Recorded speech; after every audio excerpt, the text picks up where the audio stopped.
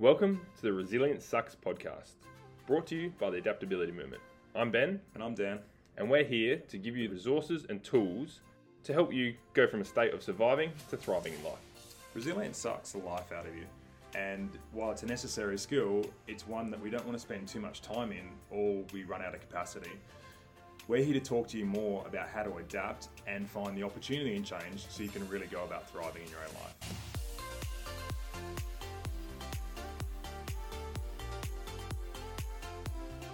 Lunches now, so that's Awesome. good. And so, Senior Director of Innovation. Senior manager. Senior Manager. Senior okay. manager. Cool. Yeah. Welcome to another episode of Resilience Sucks podcast. I'm here today with Ben Flink from RAA, and you are the Senior Manager of Innovation here. And the reason we've got Ben on today is I actually met with my co-founder, Ben Haran, at a networking event recently, and obviously got talking about the whole thing around innovation and like just that concept of creating in abundance and well-being, and obviously the invitation put out and you gracefully accepted. So Ben, welcome to the podcast.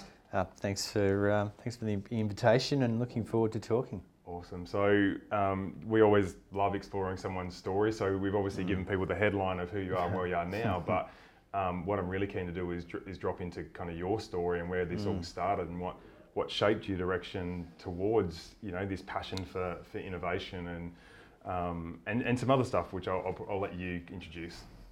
So tell us a little bit about. Yeah. I think first off is to say it's just a passion for learning. So having a curious mind and having that passion for learning is probably the key takeaway for me, right? So when I hear a lot of talk these days around mindsets. I was at a conference recently and I do some defence stuff as well, and the space people come out and say you've got to have a space mindset, and then you'll have the cyber people going, we've got to have a cyber mindset, right? Yeah. And so in my team at Innovation at RAA, we do talk a lot about a growth mindset, but how I personalise that for me is really it's around a learning mindset. And in terms of an organisation and looking after innovation for an organisation, where we want to end up is being a learning organisation so that we adapt, right? So what does it mean to learn? Learning in itself is talking about the fact that there's unknowns, so we need to get something new, right, in. And so to do that, we try things through trial and error, and then we get data back, a feedback mechanism, and then we adapt to what we've learned. And that's what the learning mindset is to me, and that's what I mean by a learning organisation, is that we are curious, we test. Sometimes things don't work, but we get the data and then we adapt and respond to that. Yeah, and like it's the very premise of what we do is that like the whole thing is trial it, test it, have an idea or a concept and two steps forward, that's what we're going to do. Like most people want the 12-month plan or the 12-step plan, and it's like everything's going to change at step 2 anyway. So have your intention, have your vision, and then just start working out how far you can go down that path before you need to bin that and move on to something else. I love that. Like we talk about a growth mindset or an abundance mindset, which is very much the same, and the whole thing is just like how do we adapt? World's constantly changing. Are we going to take a backward seat and go, oh, this is crap, it used to be like this and it was so much better? Or are we going to go, where's the opportunity in this? So it sounds like you're very much in that space with what you're doing. And yeah, definitely. So I agree with that. Where does that drive come from? What's drawn you into this kind of line of work? Yeah, that's it's hard to sort of articulate a specific event, right? Because everyone's life is a series of events and failures. So I've had many, but I think from my perspective, some unique experiences for me, which I think is what has helped me to excel at what I do now, is I had a significant event when I was very young, which is my mother committed suicide when I was 1.5, right? So I don't have a memory of my mum. I have a memory. Well, my memories are of living with different aunties and uncles and my grandmother and etc. So my childhood was this almost communal sort of family sharing thing. It was a bit different. And my father was in the army, so he was away a lot. So I didn't have a strong mother or father figure, which made me very independent in terms of my childhood. And then with my father being in the army, when I was 4, he remarried, and then that's when I went and lived with him again. And then him being in the army, travelled all around Australia. So every 2 years, was going to a new school, and so I've always been the outsider or on the fringe or the new person breaking into all these different types of groups. So I think that in itself has taught me some things around being independent, how to be resilient, I guess, and be resilient. The fact that you having to always cope with change. So being comfortable with change, being comfortable with learning to make new friends and realising that the world is constantly changing.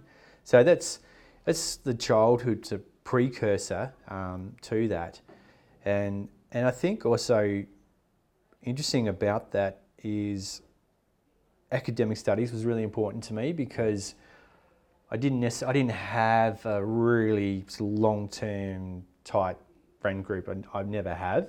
So I with all that change, I was really into books and learning and reading. So it's just a result of that childhood, but it set me up for success. So I did really well in year 12.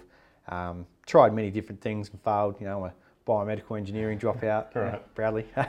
So tried to get into army a couple. Again, right? Yeah, exactly. Tried to get into army a couple of times. I was rejected by army twice. And then I sort of found my feet probably around 24. That's right. I went into surfing for a while. Actually, I was just a bit of a hobo, traveling around surfing. I really enjoyed my life. Brilliant. And then settled down and went back to uni, finished my science degree, started working at Flinders, and just fell into some unique opportunities to be in the commercialisation space, and just got exposed to lots and lots of different research at the university, which I loved, and developing skill sets around. So I had the science background, so I understood the technology, but in terms of the commercialisation, learning all around marketing and partnerships. I had some great mentors during that period, and it's just grown and grown from there. And then an interest in entrepreneurship and launching my own startups. So that's. And so then I can sort of tie that back to my childhood and just that piece around being comfortable with being alone, or being comfortable with the unknown, or that things or being comfortable trying things and then them not working has certainly helped me to be in my current position. So it's a really good point, and we kind of see a pattern with this. Like, people that are familiar with the art of adaptability, they're generally people that have encountered hardships, challenges, and it's really, you probably hear this a bit it's how you respond to something, and it can sound like telling someone to suck eggs sometimes when they haven't got a deeper understanding of what adaptability is. It's something that's exciting. It's something it's an opportunity in it. Like, yes, you're going to be uncomfortable. Yes, you're going to have to get comfortable failing, and that's a hard thing to. It's a hard thing to embrace or to welcome into your life, particularly when you're a young person. Definitely. And probably, I'm only, I don't make an assumption because we make an ass out of you and me. But that whole thing of if you haven't got strong connections with parents and they're not demonstrating or role modeling that for you, then how do you actually fumble your way through to develop that? And I know for me, that comfort with being uncomfortable, like, that's taken time to develop. Like, that's taken me at least a bit like you, the mid-20s kind of thing. Invested heavily in personal development sort of opportunities, but even mid-30s, you're like, oh wow, I'm so much more developed than I am, and now hitting 40 recently. I was like, okay, I think I'm starting to get it. But it's still that process of it's lifelong learning. It's not about arriving at a destination. It's just about that commitment to learning, like you were saying before. So I'm conscious of like the people that are listening to this, there'll be people like us that are innovating and more comfortable with this already. For those that aren't, is there anything you can draw on or remember in terms of how you manage to sort of, whether you, I mean, for me, I had to shift that mindset. For you, like, did you have that sort of insecurity, maybe a little bit of anxiety around the change at first before you learnt to sort of see the opportunity in it? Or? Oh, definitely. So yeah, it wasn't until probably the same age as you, sort of the early 20s, that I recognised that what I was doing wasn't good for me, right? Yeah. So just in terms of where I was at, in terms of, even alcohol consumption and all those sorts of behaviours, and just wanted something different. And I wasn't gainfully employed, and I just wanted to change. I just said, I can do better than this. Yeah. And I just sort of went, no, I can do better than this. I want more for my life than this, and it just needed that motivation. But I think it needs to be intrinsic. I think it needs to be from inside. You need to wake up the dragon within, or the fire within, right, to fire up. And then with that fire, there comes courage and to drive. But you need to wake up internally. I think it's very hard to construct that, with external input. Well, I mean, and I guess this is where we've taken on the challenge, because you're right. Like, I think we're broadly talking about self-awareness. Like being self-aware that I want something more than this, and that I'm capable of that, and acknowledging where you're at and how you're operating. And we often say you don't really teach self-awareness. You teach things that are catalysts for self-awareness. So what I mean by that is, if you're not self-aware, you don't know you're not self-aware because you're not self-aware.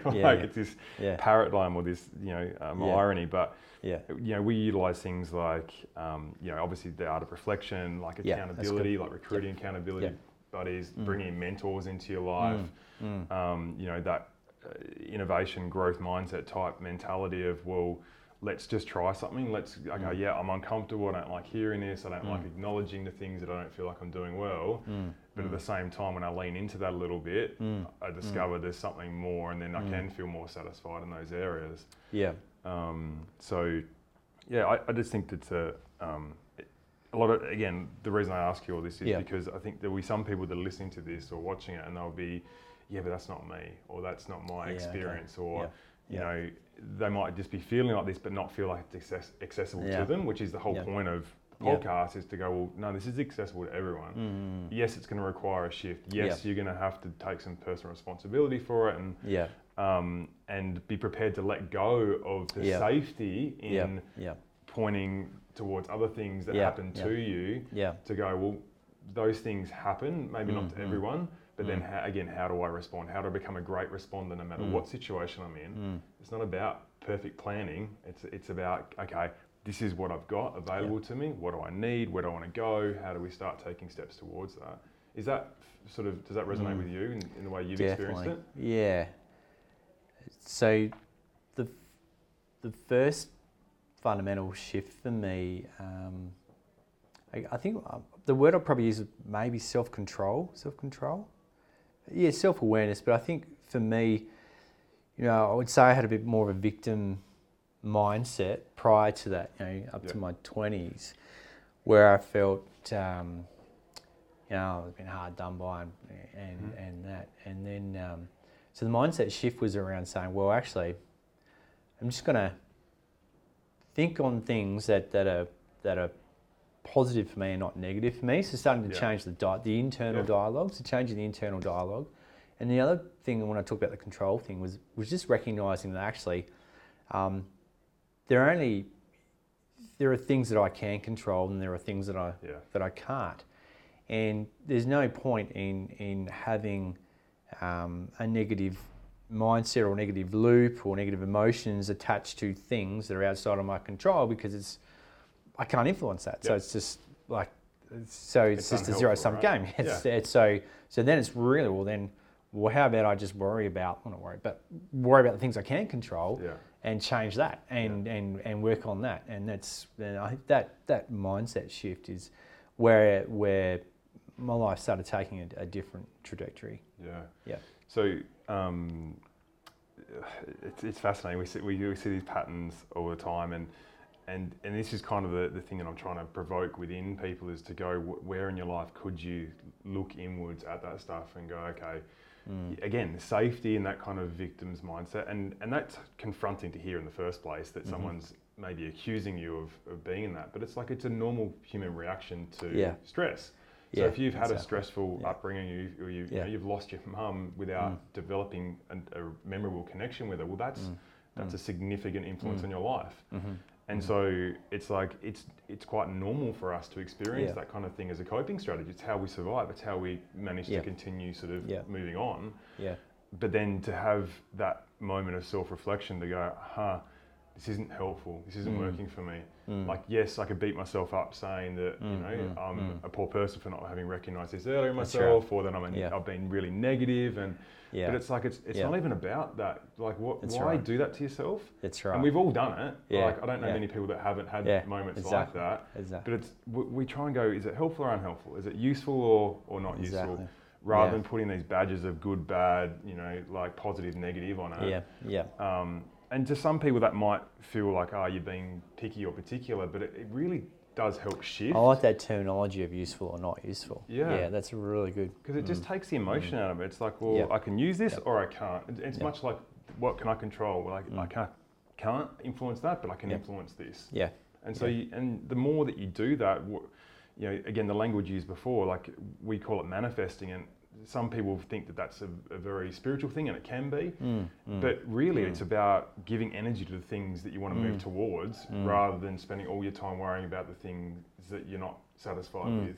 And it's not that you don't address them, it's just that you don't carry that same emotional baggage around with you, because you're going, okay, is that helpful? Not really, it's not really serving me. So where could I put that energy, which is going to help, realise that outcome I'm looking for.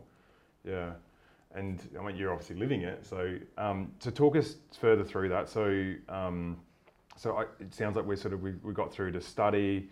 We got through that sort of early 20s now, where you're starting to have those realizations. You've gone, actually, this is what I want from life. Where to from there? I also joined Army Reserve, so I went through reserve training, and that was great. So it was the third time I'd applied. Finally got in, so that's pretty good. So I joke about that, but I went through officer training, which was again challenging, good challenge, right? And personal growth. Had the opportunity to deploy as a platoon commander overseas as well, with 29 soldiers, and lead them on operations. So that was again, such a challenging environment, learning environment. Learnt so much. Loved leadership. Love leading people, and so real desire. I've got a real strong passion and desire to lead people. I enjoy people. I care about people. I genuinely care about people, and just in terms of even a leadership philosophy. I think if you look, I always say to all of my staff or everyone that I work with, if you care and genuinely care about your people, everything else will resolve itself, right? If you look after your people first, they'll look after whatever needs to get done.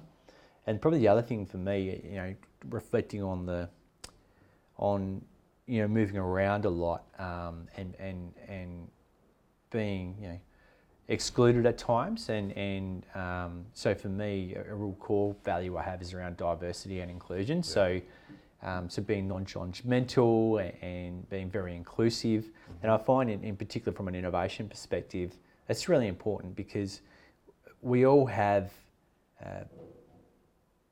our internal worldview.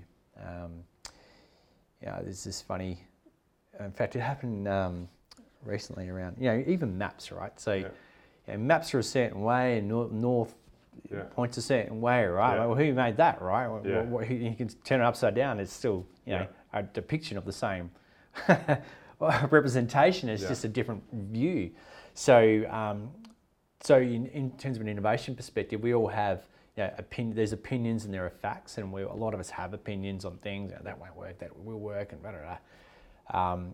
And so for me, diversity and inclusion is really important. So I make sure we have a diverse team with, gender and age and ethnicity, lots of different views are going to make better solutions. Absolutely. because we all bring our own biases.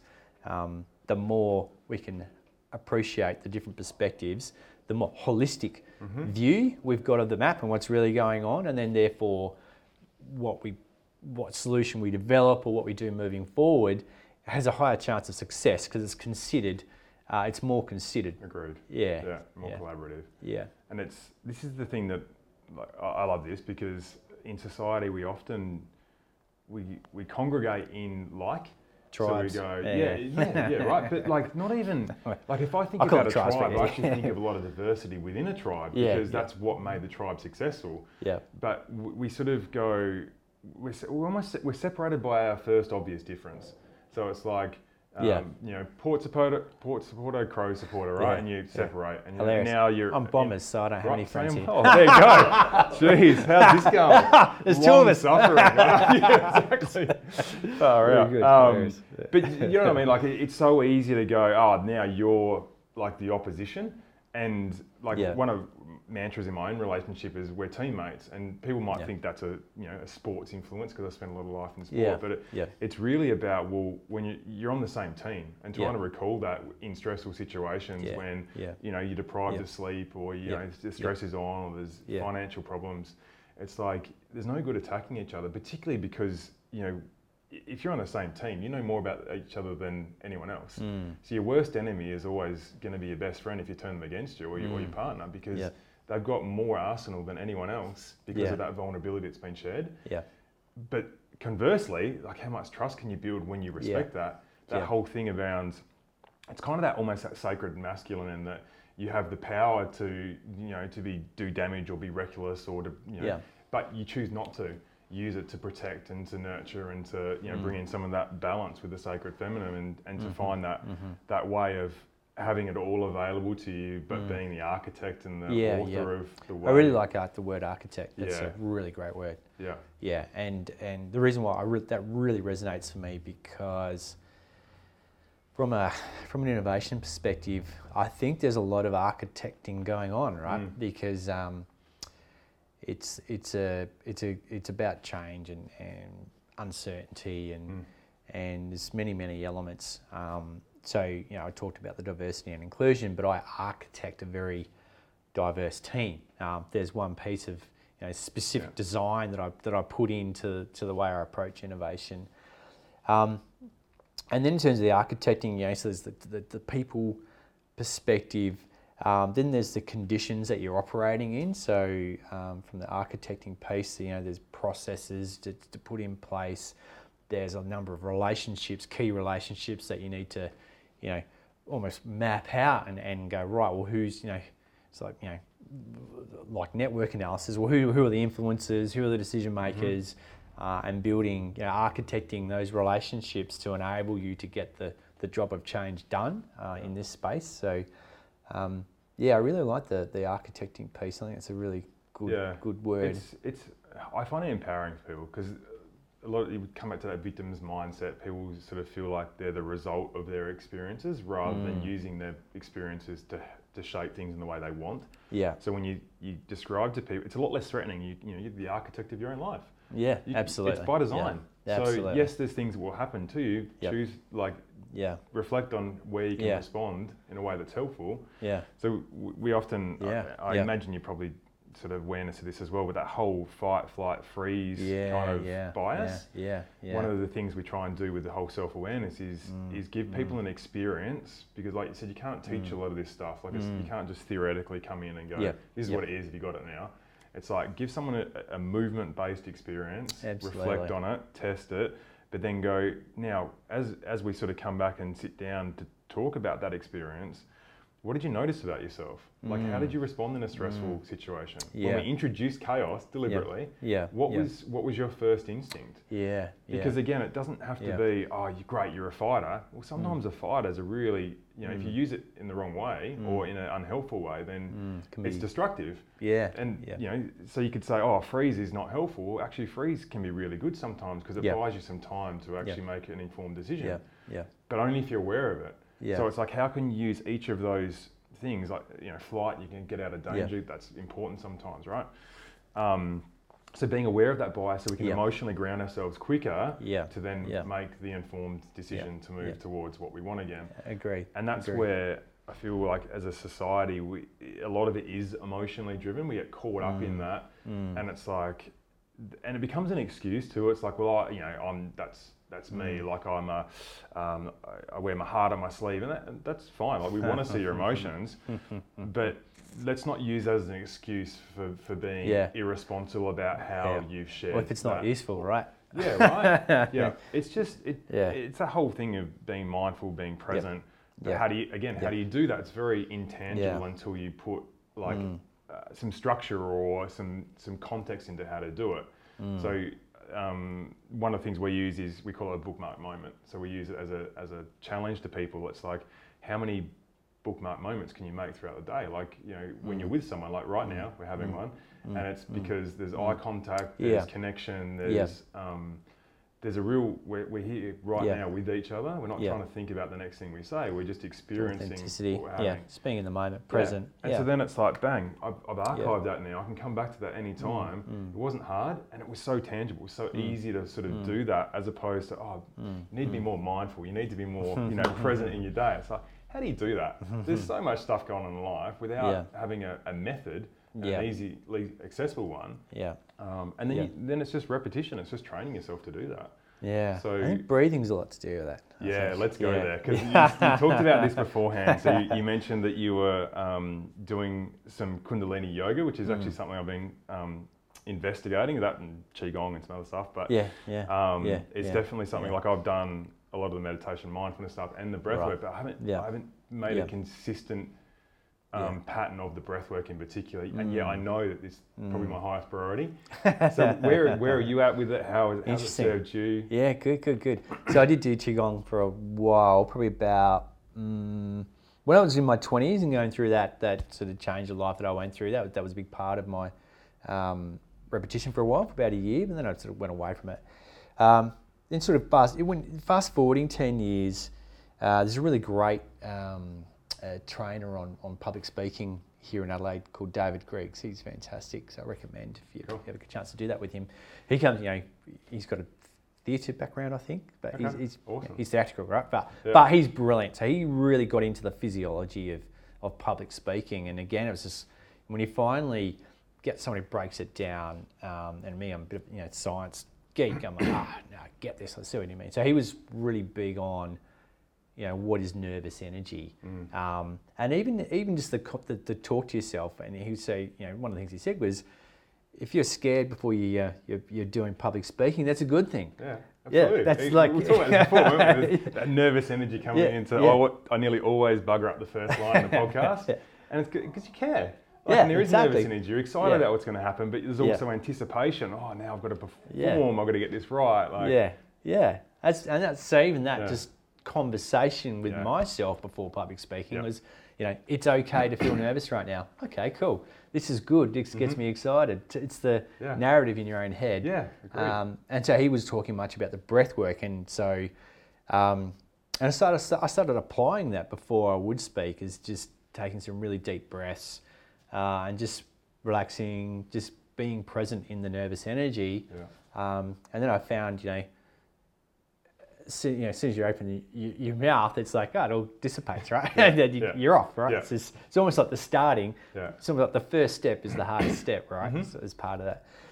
And then recently I got a performance coach, Alex Laws from Performance Laws, and that was about 4 months ago, because I just wanted to, where I'm at in my life and my career, I just wanted to go to the next stage. I was like, okay, I'm, ready for another challenge. I'm ready for the next growth, right? How am I gonna hack this? And it was just through a connection.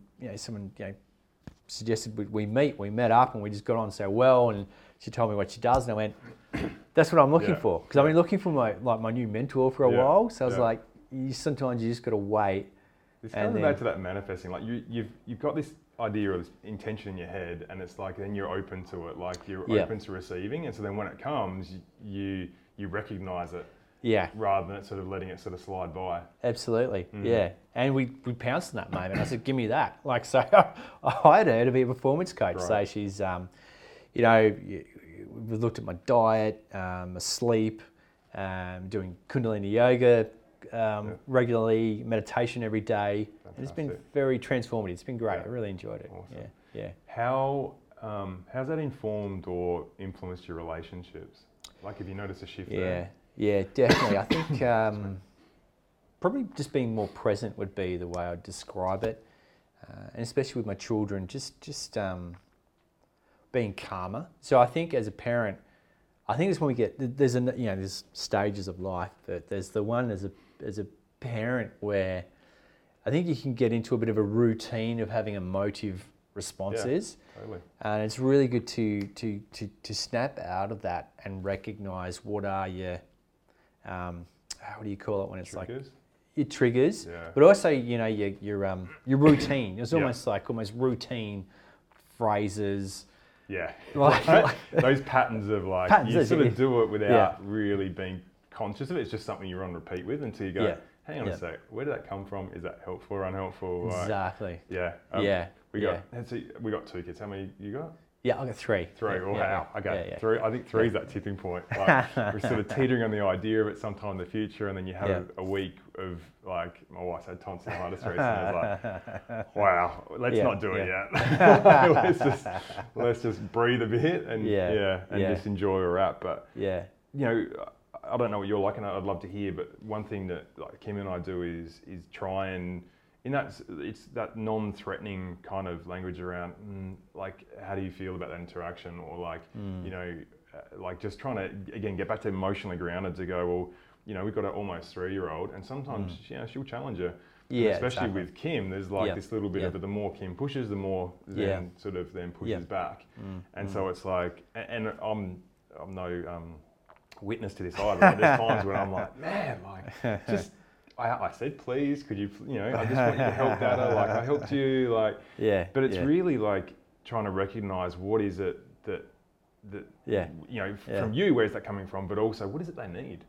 Like, one of the most simple things that I do is just get down to their level, and just be like, you know, be present with them, like let them feel like they've got your full undivided attention. And it's amazing how much that changes, because then their nervous system gets a chance to sort of decompress. And is that something and equilibrate with yours, right?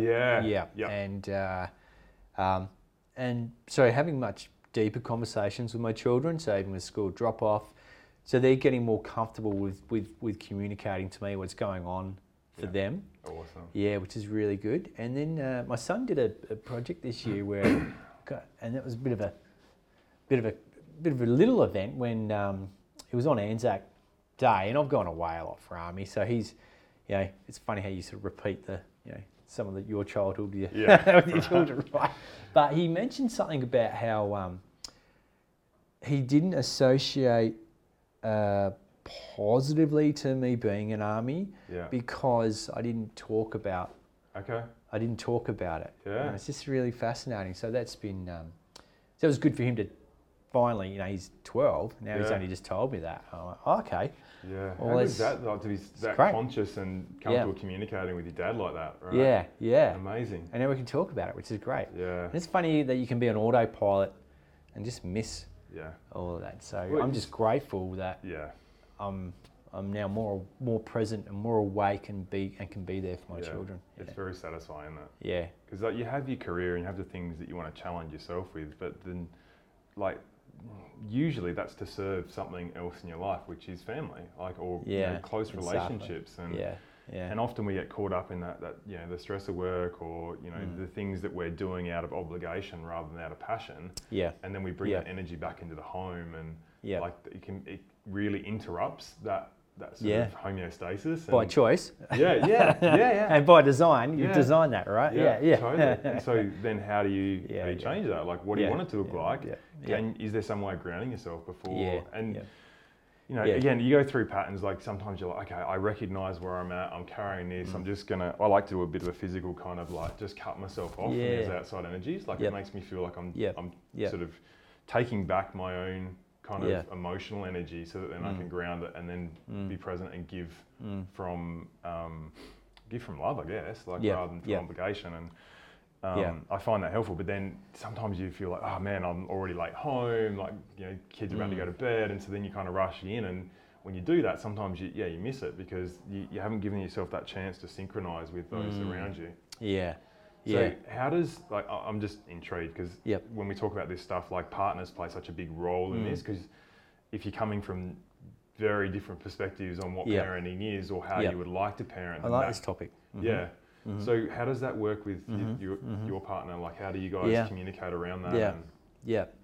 Well, there's a communication piece, but I think broader than that, there is a sort of philosophical piece to it, which is, you know, it's what a wonderful thing that our children have two parents, right? Because they get to, getting back to diversity and inclusion. So one of those benefits is that there is that diversity of perspectives. Absolutely. So that's let's encourage that. Let's embrace that. Let's invite that, because that's exciting. It's where we learn. Yeah, exactly. And so for our children, again, we were talking about if we just hang out with people that think like us, we don't actually learn or develop from that. So that tension of having different perspectives is a good thing. Agreed. And so I guess I'm lucky, my wife and I, we embrace each other's differences and we're complementary and just acknowledge that. So if you can communicate that, and even having that communication of acknowledging to your partner that, yes, you're different, but I accept you the way you are,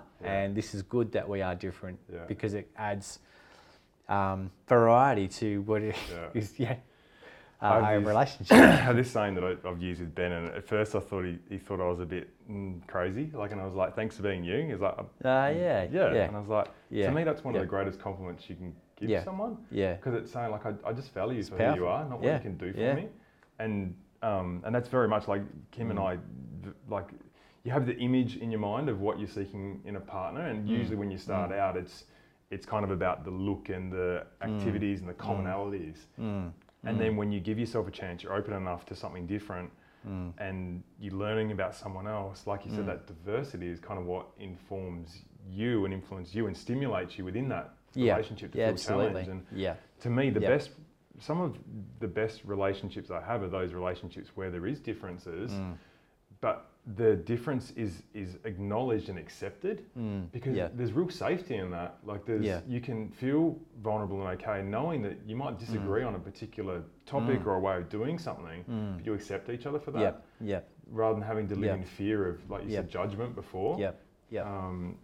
I've spoken about this a couple of times on the podcast, but the Southern Men's Gathering is an event that I hold annually, a not-for-profit, and I didn't grow up feeling a lot of safety around men, like, or strong emotional connections with it. I had it with, mum and women in the family, but there was, a handful of people that I felt like that, and they weren't in my immediate family, at least when I was young. And so for me to go away and spend time investing in that and being a contributor to the storytelling part of the event and offering to other people, but also a participant in, like, what am I learning from this, like, around the way that I communicate, how I create safety, like, both for myself, but the person that I'm interacting with. And I just think, like, it's such a beautiful thing. I had this idea around relationships that that team player type, not team player, we're on the same team mentality. Like, you have to have each other's back, because if you don't, what's the point in being in a relationship? It's the closest relationship you'll form in life, other than your children. And so just the way that you form that and invest in that, and I tested it a few times and it didn't work out, and you start to go, oh, does this actually work? And then when you find you just need a willingness, and when you come back to what you were saying before about the commitment to learning, I think that is a willingness to explore, a willingness to be curious, and that, to me, that's where the best rewards have come in life, is when you do that. You go, it would be easy to go, you're not my kind of person, or or I fundamentally disagree with you on that, and But if it's actually not causing direct harm, like if it's not like such a difference where you see it hurting people, it's just a different opinion. Like, you can still respect that, you can still like accept that, and then what comes from that is often really interesting, because you have to have perspective to be able to work out where you sit on that spectrum in different areas. And if you're only willing to live in an echo chamber, which is what many people do on their social media and stuff, and by design for the technology. But when we invite those differences into our life to learn and be curious, man, it's rewarding. Yeah, absolutely. Yeah, and then leading into strengths and weaknesses, right? So, even just talking about the relationship piece there'll be certain scenarios or situations where it's great to work as a team. So I know that my wife is better at, some aspects of that emotional comfort. Are they? Go on, acknowledge it here. For the children. Yep. Which is lovely. So she creates a very warm and loving environment. And I create, which is great, and I'm more, visionary. And I'm always like, I'm all about change, right? Yeah, so she's a constant, and I'm the change. So which is great. Introduce chaos. Come on, try this, do that. Exactly. And so we meet in the middle, and then so it's an excellent blend and balance because, you're talking about the 2 steps forward and not necessarily 1 step back, but. We go kind of like a surge of change, and we'll settle down and then surge, and so we're evolving and growing as a family, which is good. So leaning into that. Yeah, it's a good way of explaining it. The surge, or sometimes Ben and I refer to as like a phase. That you're sort of working through, and like when you become conscious that that's what it is, it's not like this. Oh, we're always going to be stressed, or we're always going to be challenged like this. It's okay. Like there's a frame that we're working this for, because there's a meaningfulness or a purpose in what we're doing. Absolutely. So welcoming that, and then what can we learn? You can only be you, right? And you talked about it before about the you thing. Thank you for being you, but also you want to encourage everyone to be themselves, right? Yeah. How about you be you, right? Yeah. And my wife and I joke about, well, you do you, Yeah. which is fine. We're cool with that. I do want to talk about the surge thing, just around. We're a physiological organism, right? And we have seasons. Women have cycles, right? And so we are cyclical in nature. So all of ecology has cycles, and we're human beings. We're an element of that. So I think that surge piece is also recognizing that everything does work in cycles, and there's this, even thinking from a physical law perspective, there's actions and reactions. And you can layer that up as, individuals to families to communities to societies, right? And societies are societies. So I just find it interesting that I do think there's a lot of, so that surge piece, but that happens on so many different levels. And so you see, the rise and fall of civilizations, for instance, the same thing is occurring. So, and that's a natural part of life, right? There is growth, and then there is decay, and then it's just the way it is. Yeah, and this again, but just before we started, you were talking about kind of your perceptual feelings around what's the word for it? Death. Around death. But I guess I was trying to say it in a way that it's the impermanence around it, and the impermanence around everything.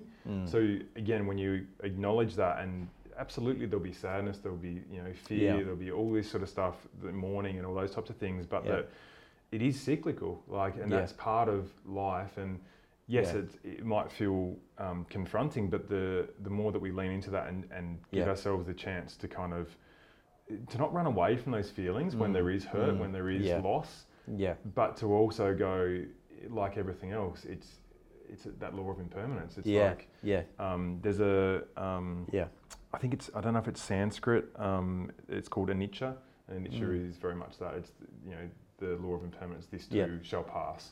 Yes. It's to me it's such a reaffirming message, because it's like, well, yes, you can feel like this. Allow yourself to feel that. Yeah, exactly. Work out if it's hurtful or unhelpful. Yeah. And then choose what you do with it. Absolutely. And a lot of the times, we sort of avert those feelings which we consider negative, and yet it's necessary sometimes as a coping strategy to allow ourselves psychologically and spiritually to be able to be okay. That's right. Even though we don't feel okay, but to be okay not being okay. Yeah. To give ourselves the space to then when we can sort of feel that out, to then move forward to the next thing. Yeah. Because it's the whole thing, it's that resistive force. The more you push up, almost the more that life tells you, no, action reaction. exactly. So Yeah, I'm really enjoying this conversation because I just love the consciousness about you, the way that you clearly are very reflective on experiences, and you use that to sort of define and pivot towards the next thing. So yeah. is that something you've been aware of yourself, like as being a strength of yours? Because not everyone has that. Sure. I think because I do have leadership roles, I lean into that, and you know, when I talk to people about caring about people, that's, I think, a real strength of that. And I think so. It's the relationship, understanding the humanity angle is. I think it's just my natural, authentic leadership style, which is working for me. It's triggering something. Well, and me too, because compassionate leadership is one of my values. And authenticity is another. So it's like those are, if someone was to describe me, they're the two things that I kind of want to be felt for, like to know that it's landed and I've had an impact. There's obviously other things around like innovation, adaptability, and creativeness and whatnot, but fundamentally you just want people to see you, to accept you, and to feel your care. We talk about purpose being made up of, you know, a connection like with someone or a group of people, about you know, the experience that you seek out together, and then the growth that comes from that. You have those three things and you'll have meaning, you'll have purpose. And when you look at it that way, it's so freaking simple. And it's like, but so many people they're still exploring what their purpose is. And I think to me, a lot of that comes from the way that we're conditioned through our childhood and through school. And it's about, you know, do you want to be a fireman? Do you want to be a doctor? Do you want to be a policeman? Like it's sort of, it takes out the individualistic nature of who we are. Like there's so much we've got in common. Like, you know, we're so similar in terms of, you know, the breathing. I don't know anyone that breathing, like, you know, good breathing doesn't help. Like most people enjoy a warm embrace from, you know, their closest kind of relations or partner. Like, you know, most of us will love being outside on a clear day, or you know, getting some fresh air and out in nature and those sort of things, right? So there's all that stuff we have in common, but it's when we, if I just identify you by your role, then you're completely replaceable. It gives you no value and meaning to who you are. If I just go, you are, you know, Ben Flink, and you're, you know, senior manager of innovation. Well, then once you move on from that role, you lose that role and someone else takes over it. Well, then where's your identity within that? And so it's like the whole thing around, I love when I first meet someone, moving very quickly away from what do you do, and I try not to even say it, like, what keeps you, you know, what do you do on the weekend? You throughout the week? Like, I want to go, what's your passion? What do you care about? Exactly. What do you do when you're not getting paid to do it? Right, exactly. What's that conversation you have with someone where you feel yourself do this, you just light up, you're like, yes, I'm in, this is my zone, like, let's go. Can you articulate that for you? Is that, I've really put that on you, haven't I? we don't send questions out early and give people that's warning. Interesting. I know for me it's definitely nature, right? So I love, my thing is gardening. Was surfing, but Ben sitting here off camera just going, my God, these guys need to go out for a beer together. Oh, really? Well, not a beer, because I don't drink beer. You're a gardener? Sorry, the last couple of years, God, it's amazing how we default back to beer or like something known to society. It's not what I would do. But I don't even know where it came from. The gardening I love. The last 2.5 years, again, like test it. Like I've put that thing off for so long in life because I've got no idea how to do it. I kill indoor plants. Like I don't. And then I went, I got a mate who does some horticulture stuff, and I was like, we bought one garden bed. He helped me get the soil, and we did it. I was like, right, now I've got enough tools to be able to replicate this myself. And then there's 8 garden beds, and there's pots all over the freaking house, like lounge. What are you growing? So not lounge, they're backyard. Tomatoes, zucchinis. I've got all the different sort of herbs. Strawberries doing really well this season. Nearly every day going outside picking like a small punnet. I was like, especially when you got young kids, like that stuff's amazing to demonstrate like you're investing in something and you reap a reward for that. What about you? Well, lots of things, but I want to talk about the architecting piece. So for me, that's a manifestation of that you can do that's really practical about manifesting and architecting and realizing that that's a system, and you can influence the system and, Yeah. and things happen. And Yeah. I think so then you can lay that up more broadly in life. I can architect and design my garden bed for me, right? Yeah.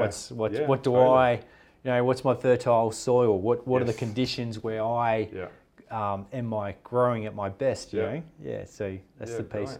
But I will talk about, it was really when I was doing my army training, and we had to choose what job we wanted. Right at the end of the officer training, and I was on this mountain range in Canberra. I was always going to be an engineer, but I got to be the platoon commander, and I'm laying there, and it's summer, and it's a thunderstorm and lightning, and there's ants crawling on me, and I was like, I like this. And I went, I'm going to be infantry. I like this thing of, I'm covered in canned cream and mud and ants are on me. This is me, So, cool. So that love of Was that always nature, there, though? probably. I was always an outdoors, kid, building cubby houses and, catching snakes or, I don't know, whatever, lizards and all that. Do you know what I mean? So, Okay. Yeah, Yeah. I fumbled my way to that point. Like I started off being like almost like, a little bit too clean maybe, and like like you go and play, like let's say it's a soccer. I grew up in Tassie, so like it's always muddy and wet and like during winter season and stuff, and it's like, so as soon as you get out of that, it's like I need to go clean up kind of thing. And it's like camping was like I'd like to be more comfortable kind of thing, whereas now it's like, man, like I just want to explore that side of it, like natural. We're over sanitized in Western society, especially when we live, within the city components. Like, and I always thought that I had to have stimulation around. And as you mature, you're like, oh man, like the stimulation actually is like more satisfying when you do it out there. Like you get out back to sort of our roots. And it comes back to being present, right? So if you've without the architected stimulation by tech giants, right, you get into nature's stimulation, which is far more getting into that physiological state where you're in balance with your environment, and instead of having this external influence creating an artificial sense of internal stimulation. So, agreed. Well, I wiped all of my social media about 18 months ago too. I've come on and off it over years because it served a role for something. And then when that role was complete, and you can't, it just feels, to me, it felt really dissatisfying and a really unhelpful kind of influence. So like I've obviously kept the LinkedIn. I went and checked out your profile. You need to keep that. But like it's to me, like it's not satisfying. It's not helpful. Like. So it's not useful from a self-worth perspective. No, it's a distraction to the things that really fulfill you, right? Yeah. Well, it's a distraction piece in terms of doing what you're meant to be doing. What fulfills you or what's in your soil. But I also think there's an element of, from the Facebook perspective, in particular, of an artificial sense of what other people are going through. So it's all happy, and you're only going to put things on there which are positive. Present your best life. Yeah, exactly. And so antithesis of authenticity, really. Exactly right. And so you think, and then I'll notice in others this conversation they have. Well, they're always smiling, so they must be happy. And then, like everyone's human, right? And one thing I wanted to talk to is about relativity. I find this really interesting. That I've certainly learned a lot more as I'm older. I think we all go through the same broad challenges and hardships, but I think that the caveat is there's a relativity aspect, and it doesn't really matter. And what I mean is, I'm talking today about my mother committing suicide, and that's just a challenge. That was just an obstacle that I had to get over, right? Or to work through, and it's made me. But we all have obstacles. And we all have something which is, the antithesis to us, or the thing we need to, it's our hero's journey that we all have. Exactly. We all have our own hero's journey. Yeah. And so then I don't have any judgment about this thing about, I've been through a lot. I don't even think about that. It's like I've had my journey and you've got yours, and we're all here to help each other. There's no kind of quantifying or... No, I really like that because it's one thing that I'm really uncomfortable with the whole thing around status and like hierarchy. There's different times in life where it is useful, like I guess, but like not when it's coming from perspective of condescending, if you know what I mean. Like, so not, Yeah. you know, What's the intent? if we're, you know, having a disagreement on something and you pull rank, well then it's like, Exactly. well, that's there's a bit of arrogance, there's a bit of disconnection, like there's all this other stuff that just, it's very destructive to a relationship. Yeah. We talked about, I don't know, have you read, you might not have, John Gottman's work on relationships? Yeah. There you go. Yeah. Familiarity, wow. And he talks about the 4 horsemen, you know, and the one that you can't get past is that one around, like if you're coming from a place of, you know, almost hierarchy, feeling that, well, I'm a bit old, I've had more experience than you, or I've done this before and you haven't, and it's, you know, it's very destructive. Like, it's not valuing other individuals for what they bring, or that perspective, or that experience. And actually, you're talking before about, you know, what we bring of ourselves to work, right, to a workplace. We were talking about that before, and that's something I have learned as well. Is, you know, even in the work environment, we only get a very shallow perspective of our peers and colleagues, and they've got so many more talents, and we don't unlock.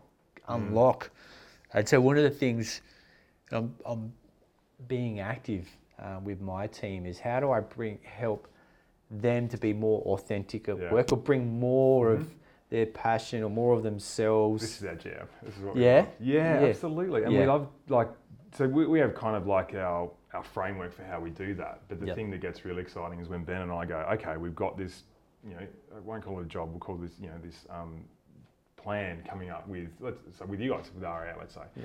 And it's like, how do we tailor that? How do we provoke thought? How do we, you know, do that to your environment and your people, not just because there is no template. I can't give you a one pager and go, here it is, go and do it. As much as you know, there's synchronicity in the way we talk and understand each other. It's like, you know, everything is an individual experience, and so we love coming in and being the provokers of that. And the way we do it is through experiential learning. Like, it's not. I like that. You've got to move. You've got to be practical. You've got to. It's got to be stimulating for people to want to engage with it, to not feel like they're being talked to, or that they have to sort of record it, reflect on it. It's got to be internal. You just got to be being and doing. So we got lots of activities that that's what it's all about. It's to get you out of that thinking mind. There is, you know, forget about the past, future, whatever. Be here, like and here with who you're around, and what that creates. Like that's why we do it. Like human connection, like that. You know, those interactions where you really feel someone. Like you were talking before about the synchronicity at home. Like that's my biggest driver in life. Like wherever I feel that. It feels so nourishing. And diametrically, when it's not there, it feels so hurtful. So to feel like you can influence that and do it in an innovative way, like it gets me excited. So keen to explore that further. I like the experiential thing, and there's something that Defence does well is we train our service men and women through experiential learning. So it's great. It's the best way to prepare people for the real world, right?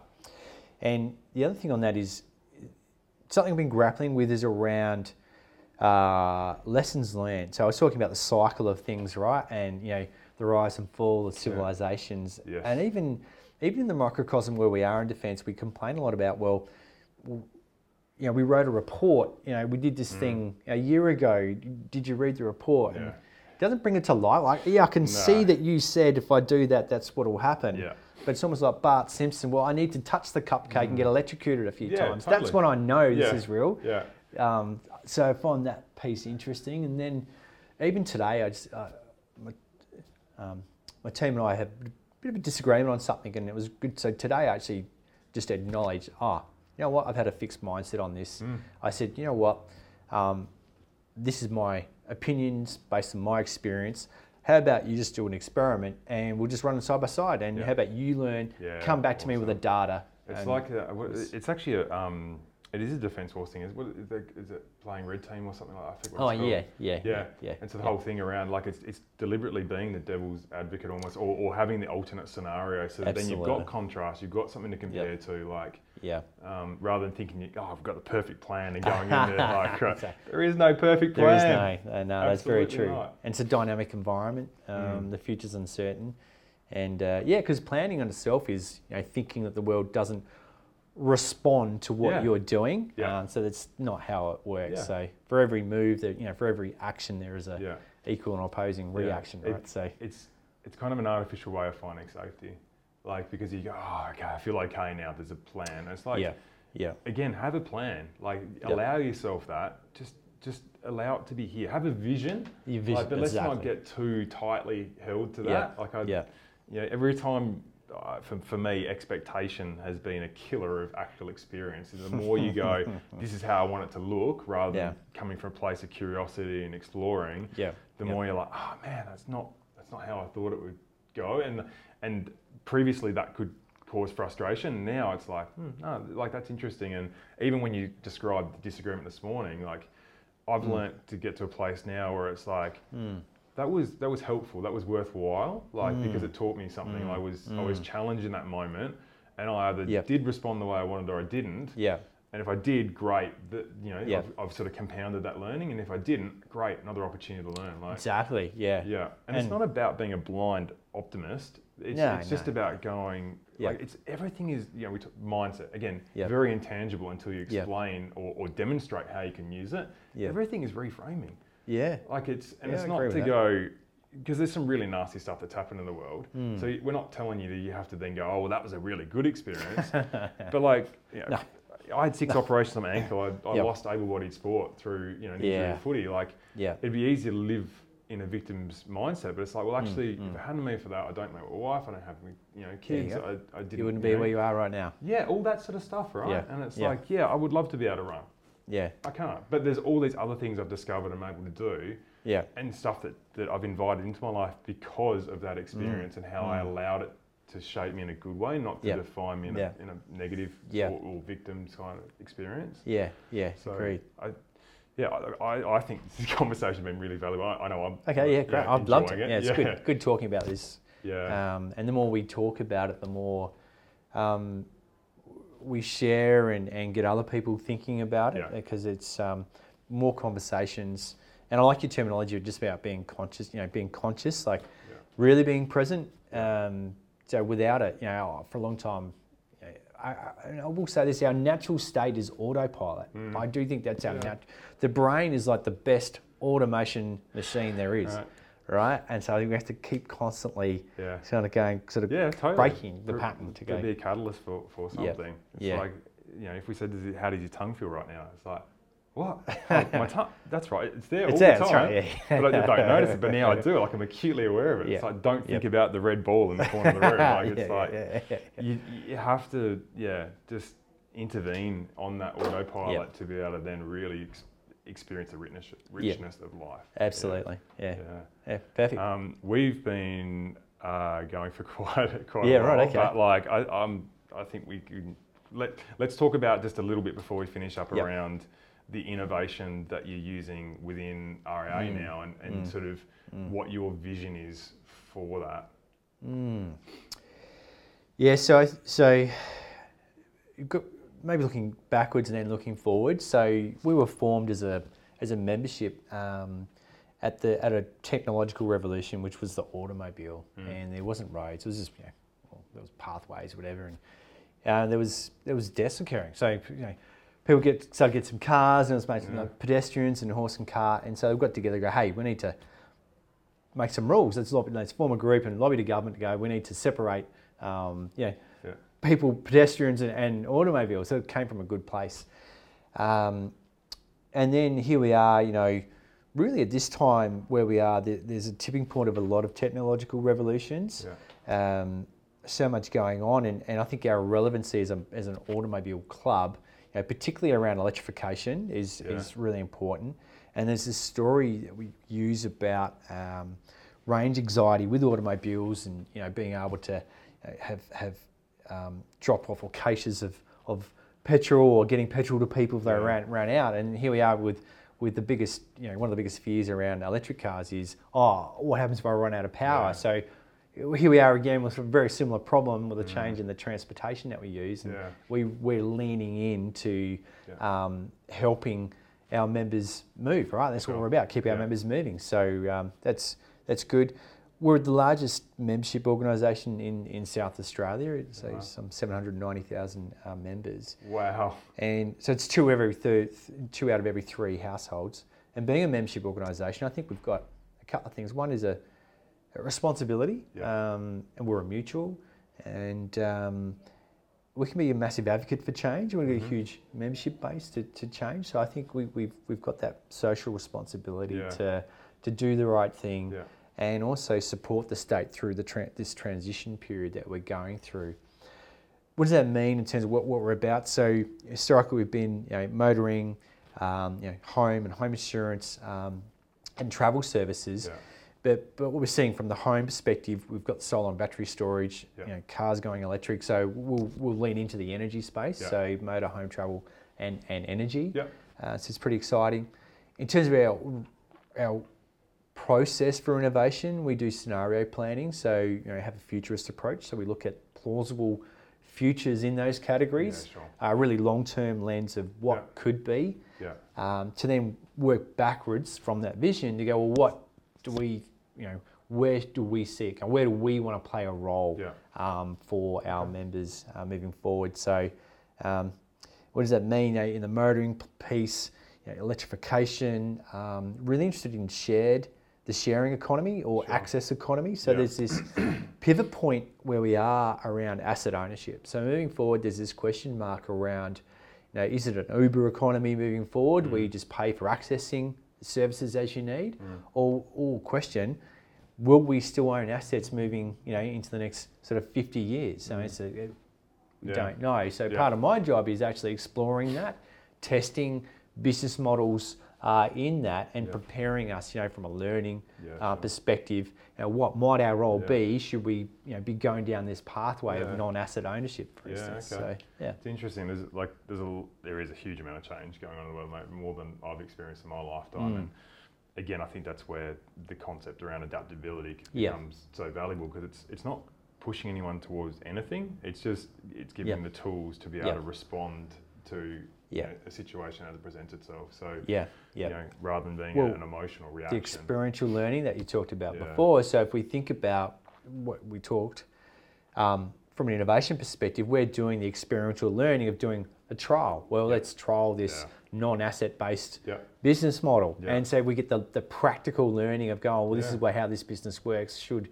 we need to pursue that in the future? So rehearsing the future. Yeah, that's gold. And with when you've got so many members, there's going to be a diversity within that in terms of how people want to experience that, or which direction they'd like to take that in. So then being able to, again, you teach adaptability, all of those people are served. If you're just teaching the thing that you think is the primary option, or the most desirable option, backing a specific winner. Exactly. You're probably taking 10 to 15% of the population with you, and you're putting everyone offside. So it's like, to me, it almost comes back to parenting. Like, what do you want? How do you want you talked about independence before, right? I tend to use self-sufficiency. Because to me, when you're self-sufficient, your relationships are based on wants rather than needs, kind of thing. So it's like, rather than needing you to fill this sort of gap in my life, it's like it's desirable to sort of explore that with you, because that's something that we're giving freely, I guess is what I'm trying to say. Like, we give and receive freely rather than giving from obligation or bitterness and resentment that pops up because of that when we're self-sufficient. And have self-love, right? And then we can love others. 100%. Like, it's, life is really just one big mirror. Something happens. It's like, what is this teaching me about me? Exactly. What can I learn from this, rather than holding resentment towards someone else? It's like, you can be thankful for an experience which was less than desirable, because it's like, well, that's an opportunity for me to address that now. Like, it's brought it to my attention. It's a learning opportunity. Brilliant. I think we're going to... exactly. That's good. It is. I'm really satisfied. Like, there's so much value in what we talked about. Like, I love the communication stuff, the relationship focus, being a compassionate and empathetic leader, innovating, being adaptable. Like, I think there's just so much richness in what we've explored that it's almost difficult to summarize it as just one thing. But, if someone wants to connect with you, where can they find you? Yeah, LinkedIn. So Yeah. Benjamin Flink on LinkedIn, or just reach out through RAA. Yeah. Awesome. I'm open to new opportunities as Yeah. as I'm paid to do. So Yeah, absolutely. Well, So- again, it's good, the catalyst stuff. Bring something new in That's to feed right. a new idea and explore it. And send it through. yeah, awesome. And for those that are listening, whether it's your first episode or we've listened to many, you can head to our website, download the free ebook. So how to go from surviving to thriving. And there's plenty of other resources on there as well. But if you're enjoying the podcast, please like, share, and comment and all that kind of stuff. So Ben, it's been awesome. Thank you. Thank Really you. enjoyed the It's conversation. great. Cheers. Awesome.